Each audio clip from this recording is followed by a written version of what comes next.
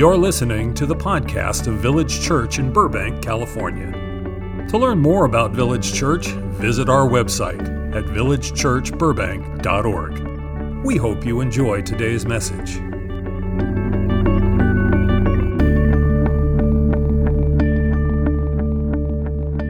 Hebrews chapter 7, verse 25.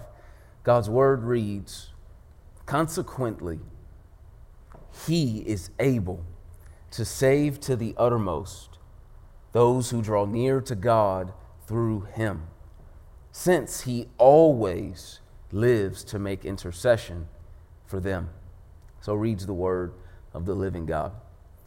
I read a story once of a young believer who, after an Easter service, approached her pastor and said, "So what happened to Jesus after the resurrection?" To which the pastor responded, "Well, he ascended into heaven and he's still alive today."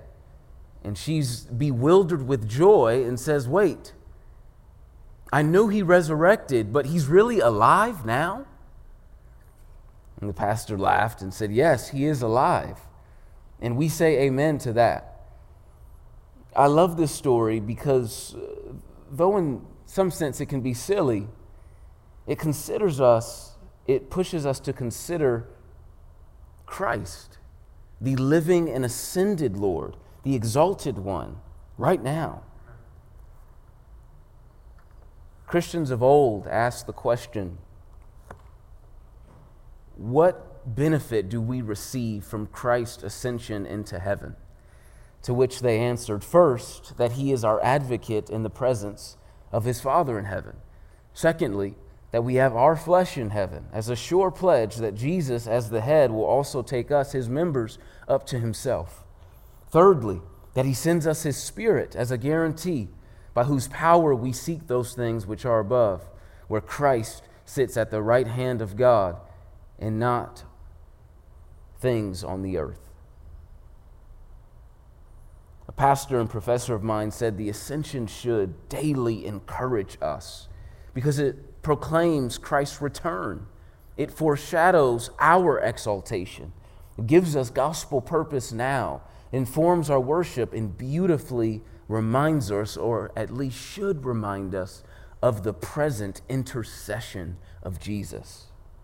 We rightly focus and proclaim and celebrate Christ crucified, Christ resurrected. But we must consider Jesus ascended. We rightly focus on the fact that we are co-heirs with Christ. We have redemption because he's our Redeemer. We have salvation because he's our Savior. We have justification. We are right with God and righteous before God because Jesus is our righteousness. But it is beneficial to consider, what is he doing now as the ascended and exalted Lord at the right hand of the Father? And in some sense, that's a loaded question because Jesus is God, the second person of the Trinity. He is infinite, sovereign, all-powerful. He has all authority over heaven and earth. He's building his church. He's saving sinners. The list could go on. But the Bible is clear and especially emphasizes that one thing Jesus is doing right now is interceding for us, interceding for his people as our great high priest. In other words, Jesus is at the right hand of the throne of the Father, praying for all those sealed with his Spirit, for Christians, for you and me, my brothers and sisters in Christ. We must rest and worship Christ for all that the gospel tells us Jesus accomplished in the past. But we must also find comfort and confidence for what he's doing in the present, specifically his interceding for us, moment by moment, presenting afresh all of his saving work on our behalf. It's been written that Jesus' intercession is similar to a parent interceding to a teacher on behalf of their child, or a sports agent speaking to a team on behalf of their client. But Jesus' intercession as our high priest, along with our all-sufficient mediator and advocate, is far greater than that.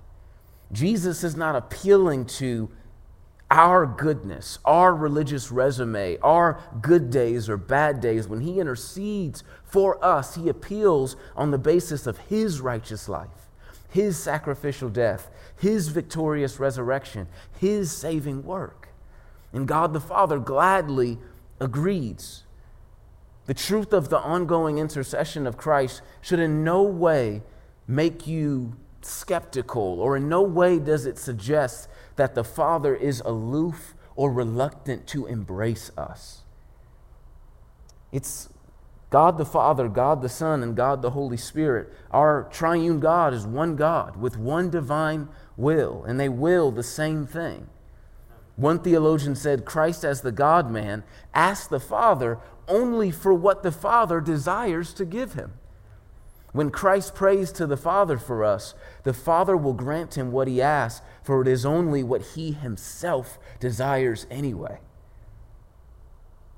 John Owen said, it's distinct applications of the same divine will in the intercession of Jesus to the Father on our behalf.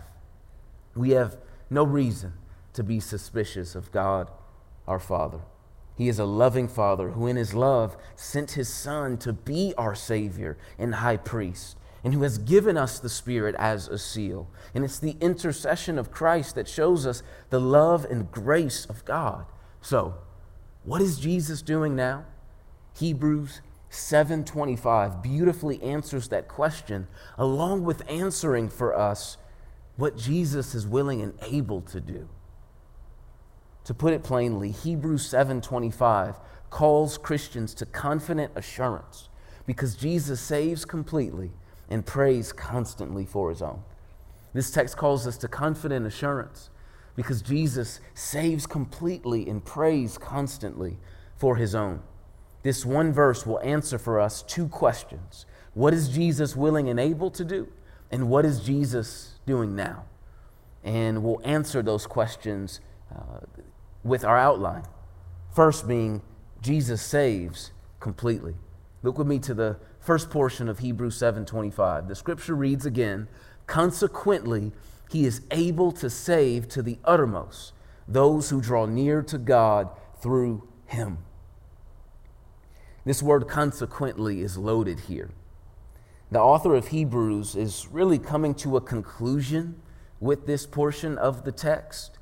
He told us in verse 19 that in Christ we have a better hope than what was present in the old covenant. We have a better hope through which we draw near to God.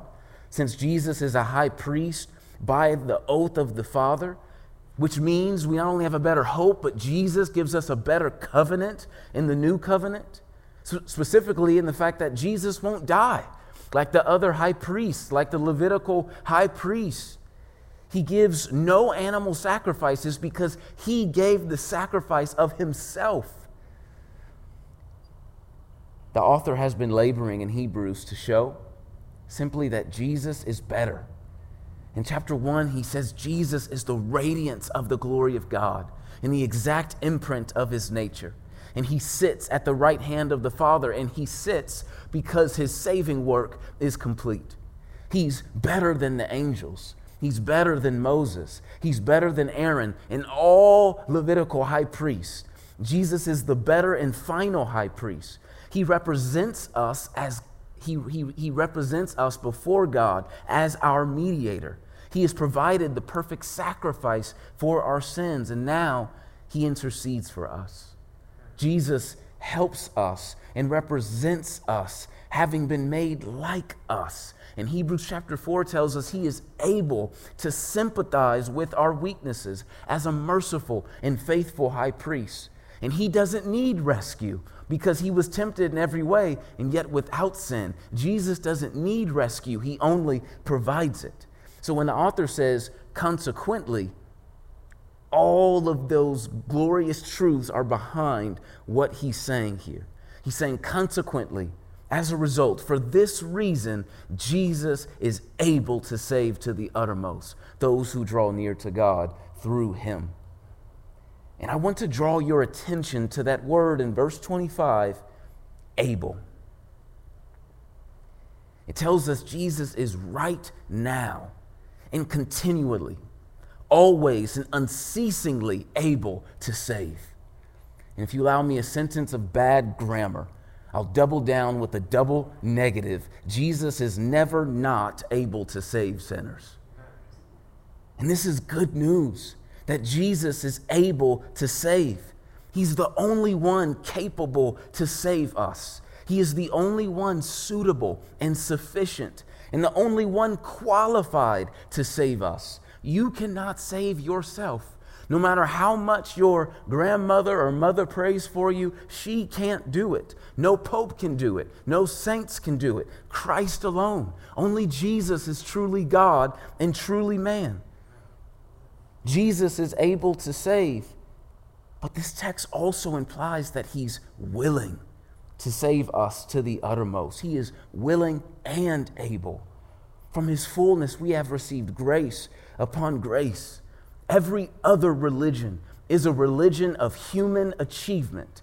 You must do something to get to God. Keep this law, do these works, refrain from these actions. Only Christ, the God-man, came to do it all, to pay it all. Christ alone can save, and he's willing and able to do so. When I was 4 or 5 years old, me and my family lived in an apartment in Ontario, California, not too far from here. And my little sister has always been the more risky one of the two of us.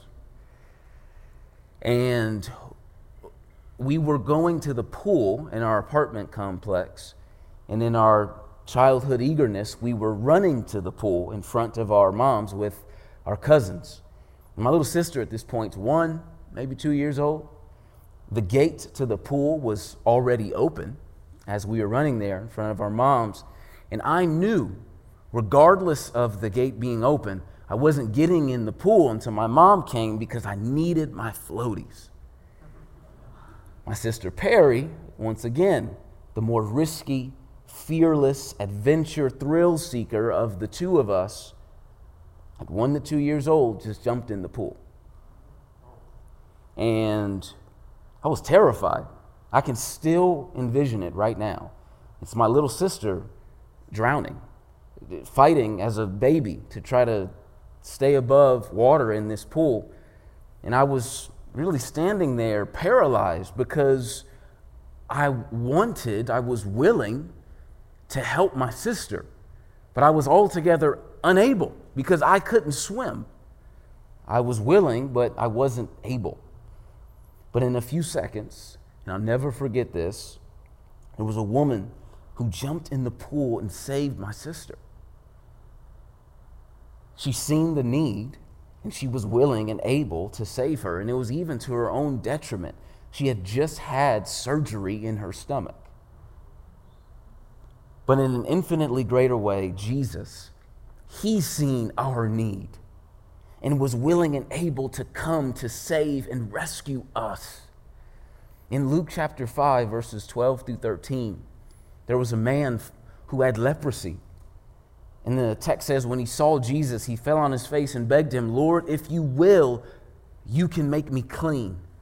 And Jesus stretched out his hand, touched him, and saying, "I will be clean." And immediately the leprosy left him. Jesus was willing and able to save and to cleanse a man with leprosy. And he's willing and able to save, to rescue, cleanse you. Jesus does not change. He is right now, as he was then, willing and able to save sinners. This is why we celebrate. This is why he came. One author said this: we need to know that Christ is both willing and able to help us and meet all our needs. We may well ask, what will Christ not do for us? He who emptied and humbled himself, who came down from the infinite heights of his glory to take our human nature into union with his divine nature, will he not meet all our needs and answer, according to his wisdom, all of our prayers for help? Will he not do all that is necessary for us to be eternally saved? Will he not be a sanctuary for us? Christ is indeed most willing and able to help us and save us. Saints, the statement is trustworthy and deserving of full acceptance that Christ Jesus came into the world to save sinners. Jesus came to seek and save the lost. And he came not for the righteous, but for sinners. He is willing and able to save. It's our sin that qualifies us for his forgiveness, for his kindness, for his grace, and for his mercy.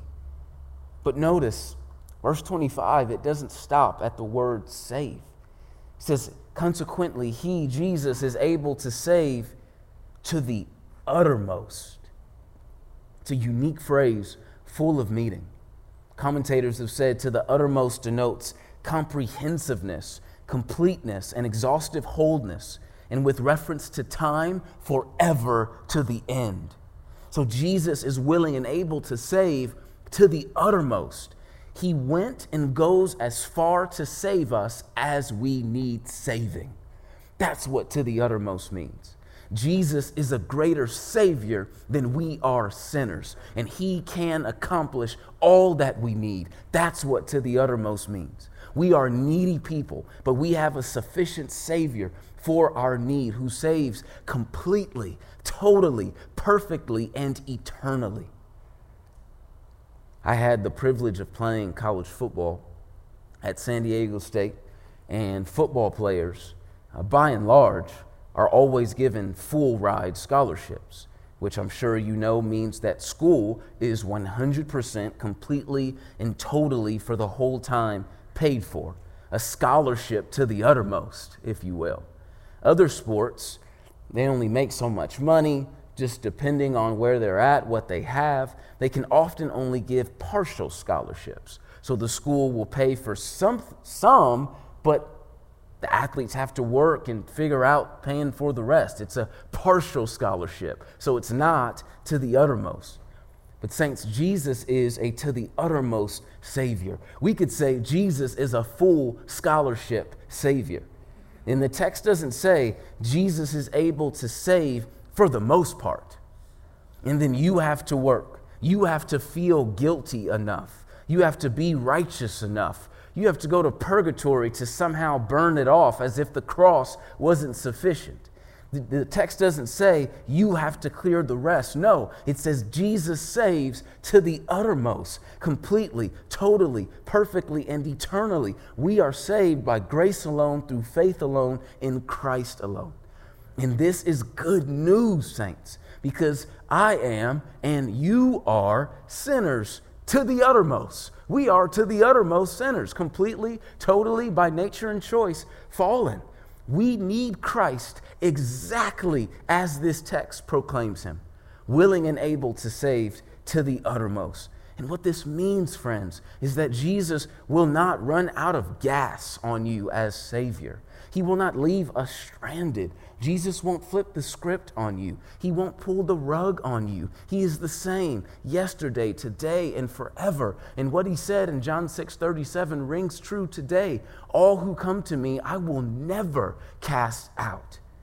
One author said, to the uttermost means God's forgiveness, redemption, and restoration reaches down to the darkest crevices of our souls, the places where we are most ashamed and defeated. Jesus knows us to the uttermost and saves us to the uttermost. It is amazing that Christ, a glorious Savior, knows us truly and yet loves us truly.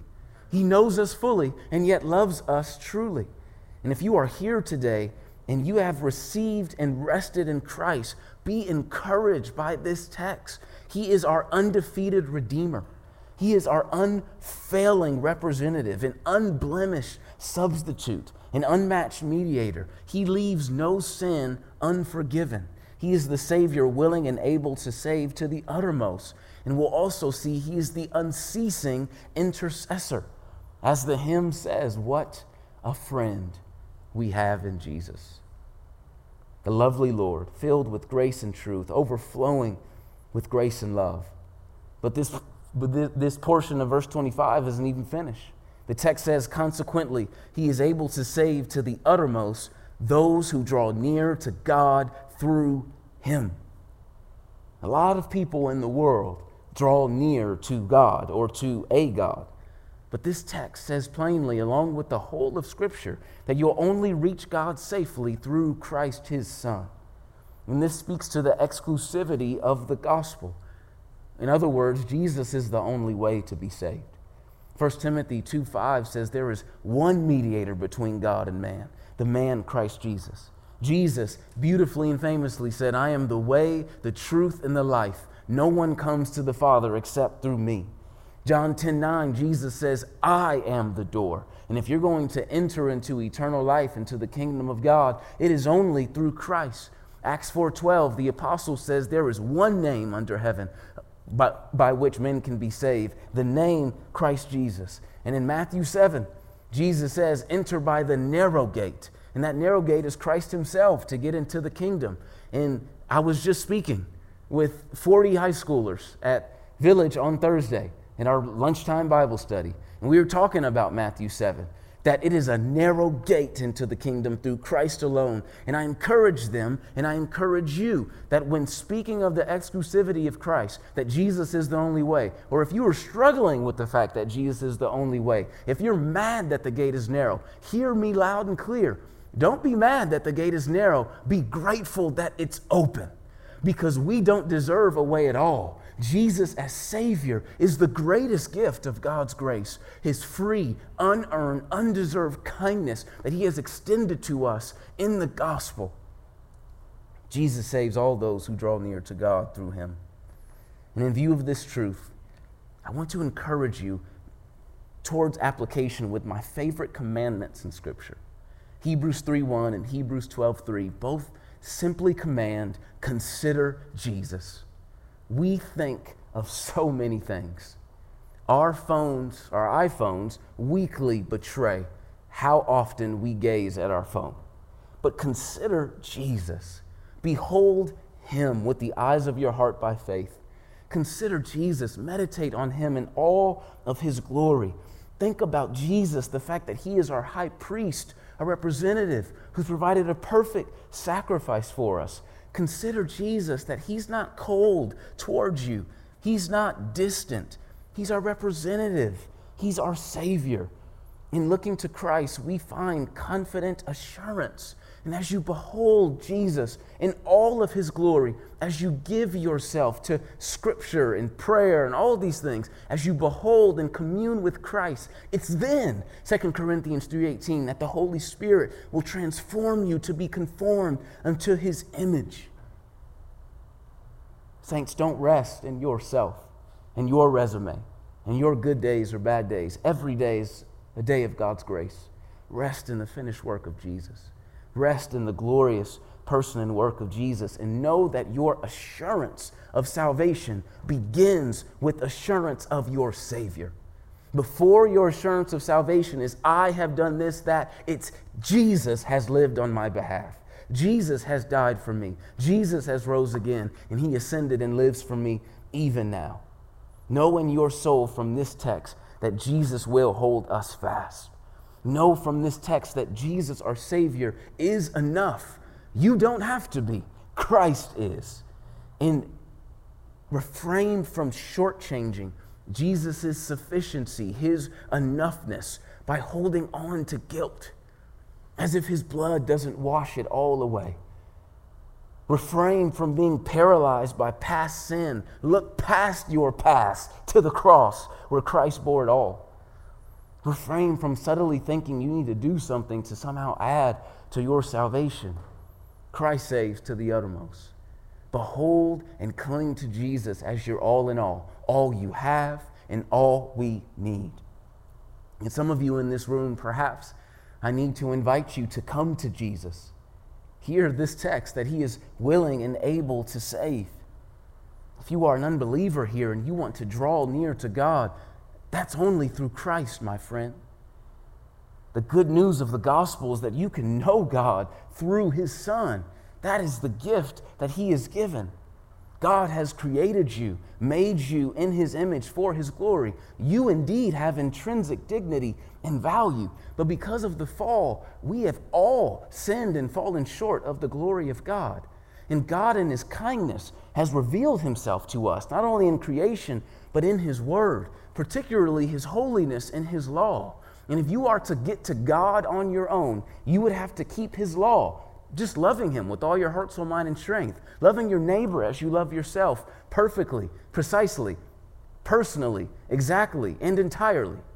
That's what you would have to do. But God's law has been given not only to reveal his glory and his holiness, but to be a mirror for our sinfulness, but a tutor to show you your need for Christ.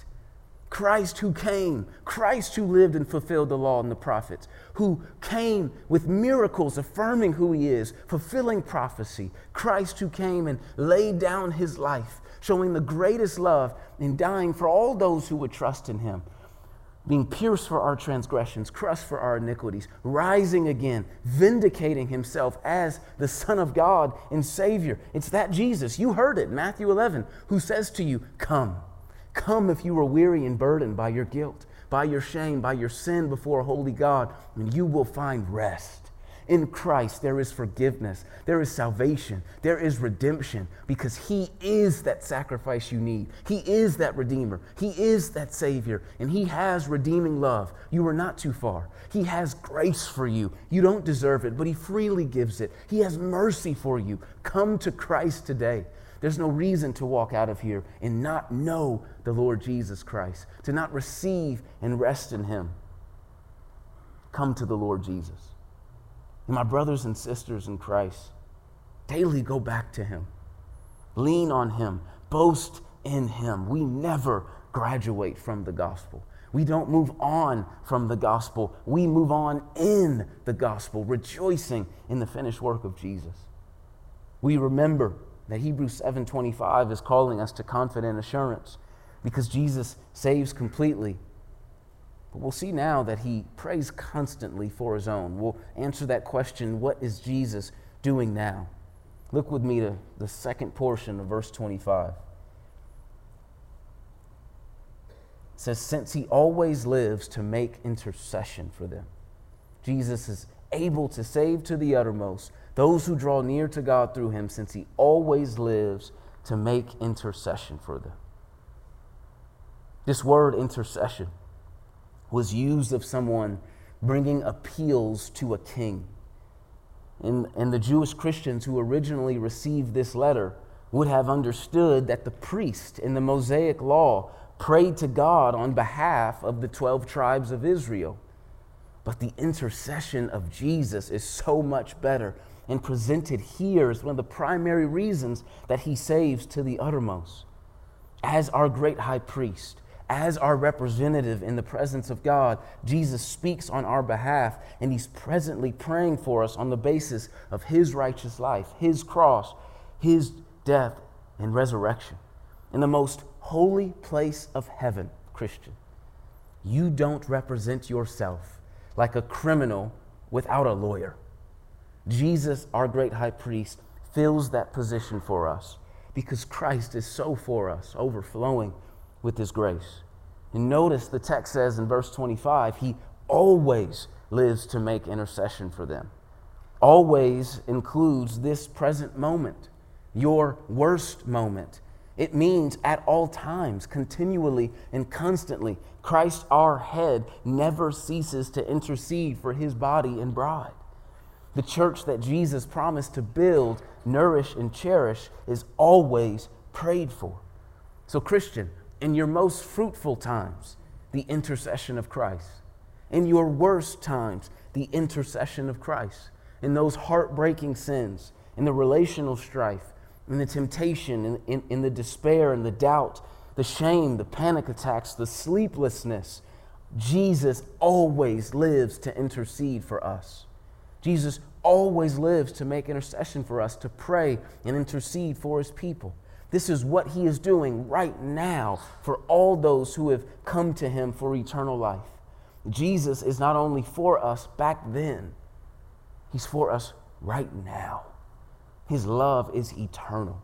His care is consistent. Years ago, there was a lot of rage in a book, The 5 Love Languages, aimed at teaching you how you love and how you give and receive love. It was words of affirmation, acts of service, physical touch, gifts, quality time. This is not an endorsement, but those are all fine things, perhaps. And I just want to spiritualize the 5 love languages for a moment and tell you that I personally never feel more loved than when I know or hear someone praying for me. Someone praying to the God Almighty for me. Because I know how deeply I need it. But it is unspeakably comforting to know that the Son of God, Jesus, right now is praying for me, knowing all my flaws, faults, and failures. But in his redeeming, transforming love as my high priest, he's praying for us. This is what he's doing right now for us. The Jesus we worship, trust, and celebrate is the Jesus who always lives to intercede for us. And a major reason for this is that we need it. We wouldn't persevere without it. And this doesn't diminish the need for us to persevere and to endure in the faith. That's the main exhortation of Hebrews, but it reminds us of that dynamic in Psalm 63, verse 8. David says, "My soul clings to you. Your right hand upholds me." Romans 8, 34 and 35 also speaks to the intercession of Christ. The text says, "Who is to condemn? Christ Jesus is the one who died. More than that, who was raised, who is at the right hand of God, who indeed is, present tense, interceding for us. Who shall separate us from the love of Christ?" These verses connect Jesus' inseparable love, not only to his sacrificial death and his resurrection, but to his present intercession. Jesus' inseparable love is actively and presently expressed through his intercessory prayers on our behalf. His love and his prayers are greater than your doubts, your fears, and they should give you hope amidst the slowness of your sanctification, of your growth in the faith and to become more like Jesus. The Apostle Paul in Galatians 2:20 says, "The life I now live in the flesh, I live by faith in the Son of God, who loved me and gave himself for me." But we know that he also loves us presently right now, and he's praying for us. And once again, these prayers are based upon the finished work of Christ, not our goodness or consistency. One pastor said, "Whenever we sin, Jesus says to the Father, 'Put that on my account. My sacrifice has already paid for it.'" The preeminent subject of our preaching, being Christ and him crucified, is the preeminent basis of Jesus' intercession on our behalf.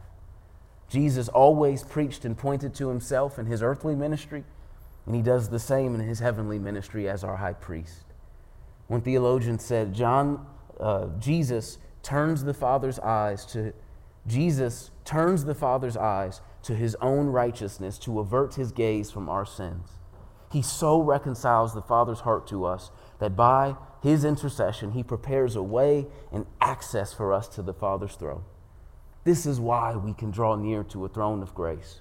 This is why our sins are consistently, always, and totally and forever separated from us as far as east is from the west. We have such assurance and security in Christ. But also let this show you, Christian, how seriously Christ takes our sin. He died for it. He resurrected, defeating it, and he intercedes for us in the face of it. What shall we say then?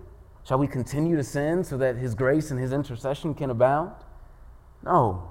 The goodness of Jesus, our high priest, his present ongoing intercession ought to embolden us and compel us to repentance.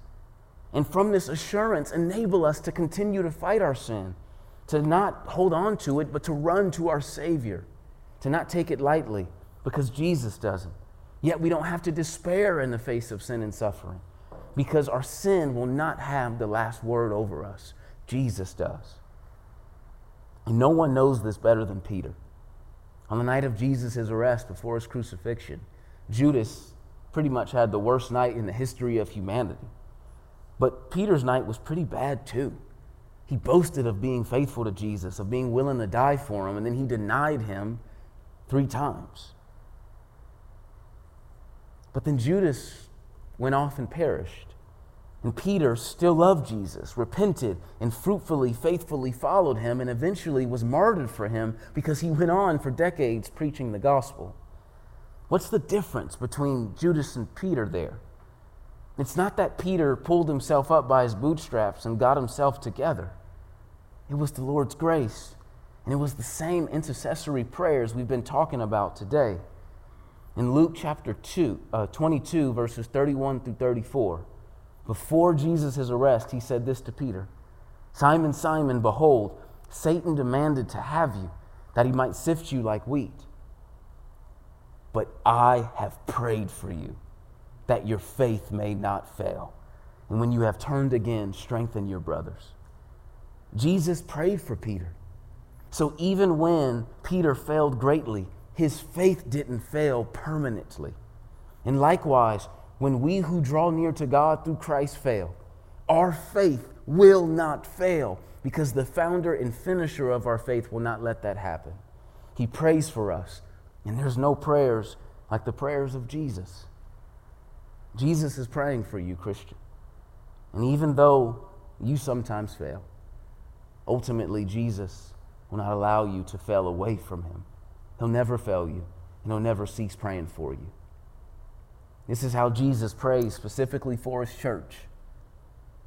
We will finish the race. We will fight the good fight because our Savior is praying for us. He's interceding for us. That's what he's doing right now. So in your seat, I encourage you to treasure the intercession of Jesus. Follow Jesus, not as one who is on probation and God's just waiting and watching to see if you mess up to put you back in jail. Follow Jesus as one who has been redeemed and as one whom your high priest is always interceding for you. 1 Peter 5 says that Satan's an adversary. He accuses us. But know that Jesus is at the right hand of God interceding for us. And let the intercession of Christ encourage you to pray for others, to pray for your brothers and sisters in Christ as well. And may the intercession of Christ encourage you to not walk in fear, but to persevere in faith. Robert Murray McShay said, "If I could hear Christ praying for me in the next room, I would not fear 1,000 enemies. Yet distance makes no difference. He is praying for me." So run with endurance, confident to the end, looking to Jesus, the founder and perfecter of our faith. We have confident assurance because Jesus saves completely and prays constantly for his own. We have a Savior to the uttermost who always lives to intercede for us. And we get a glimpse of Jesus' prayers in John 17, his prayer to the Father before he was arrested and then crucified. And his last request in verse 24 is this. He says, "Father, I desire that they also, whom you have given me, may be with me where I am, to see my glory that you have given me, because you loved me before the foundation of the world." Jesus prayed on his final night that we would be with him. He will ensure that prayer comes to fruition. Let me pray for you. Father, I thank you for this time together. I thank you for your word. I thank you for the glory of Christ our Savior, a Savior to the uttermost. I thank you for his intercession, that we are so consistently cared for, that we are all together and always on his heart. I thank you for a faithful Savior like Jesus. I pray, Lord, that your saints would be encouraged to walk with endurance, to run looking to him. And I pray for anyone who may not know Christ, that they would repent and believe tonight, that they'd receive and rest in this Savior to the uttermost, who will never turn them away. Thank you for your word. May it fall on good soil in our hearts. In Jesus' name, amen. Thank you for listening to today's message. To learn more about Village Church, visit our website at villagechurchburbank.org.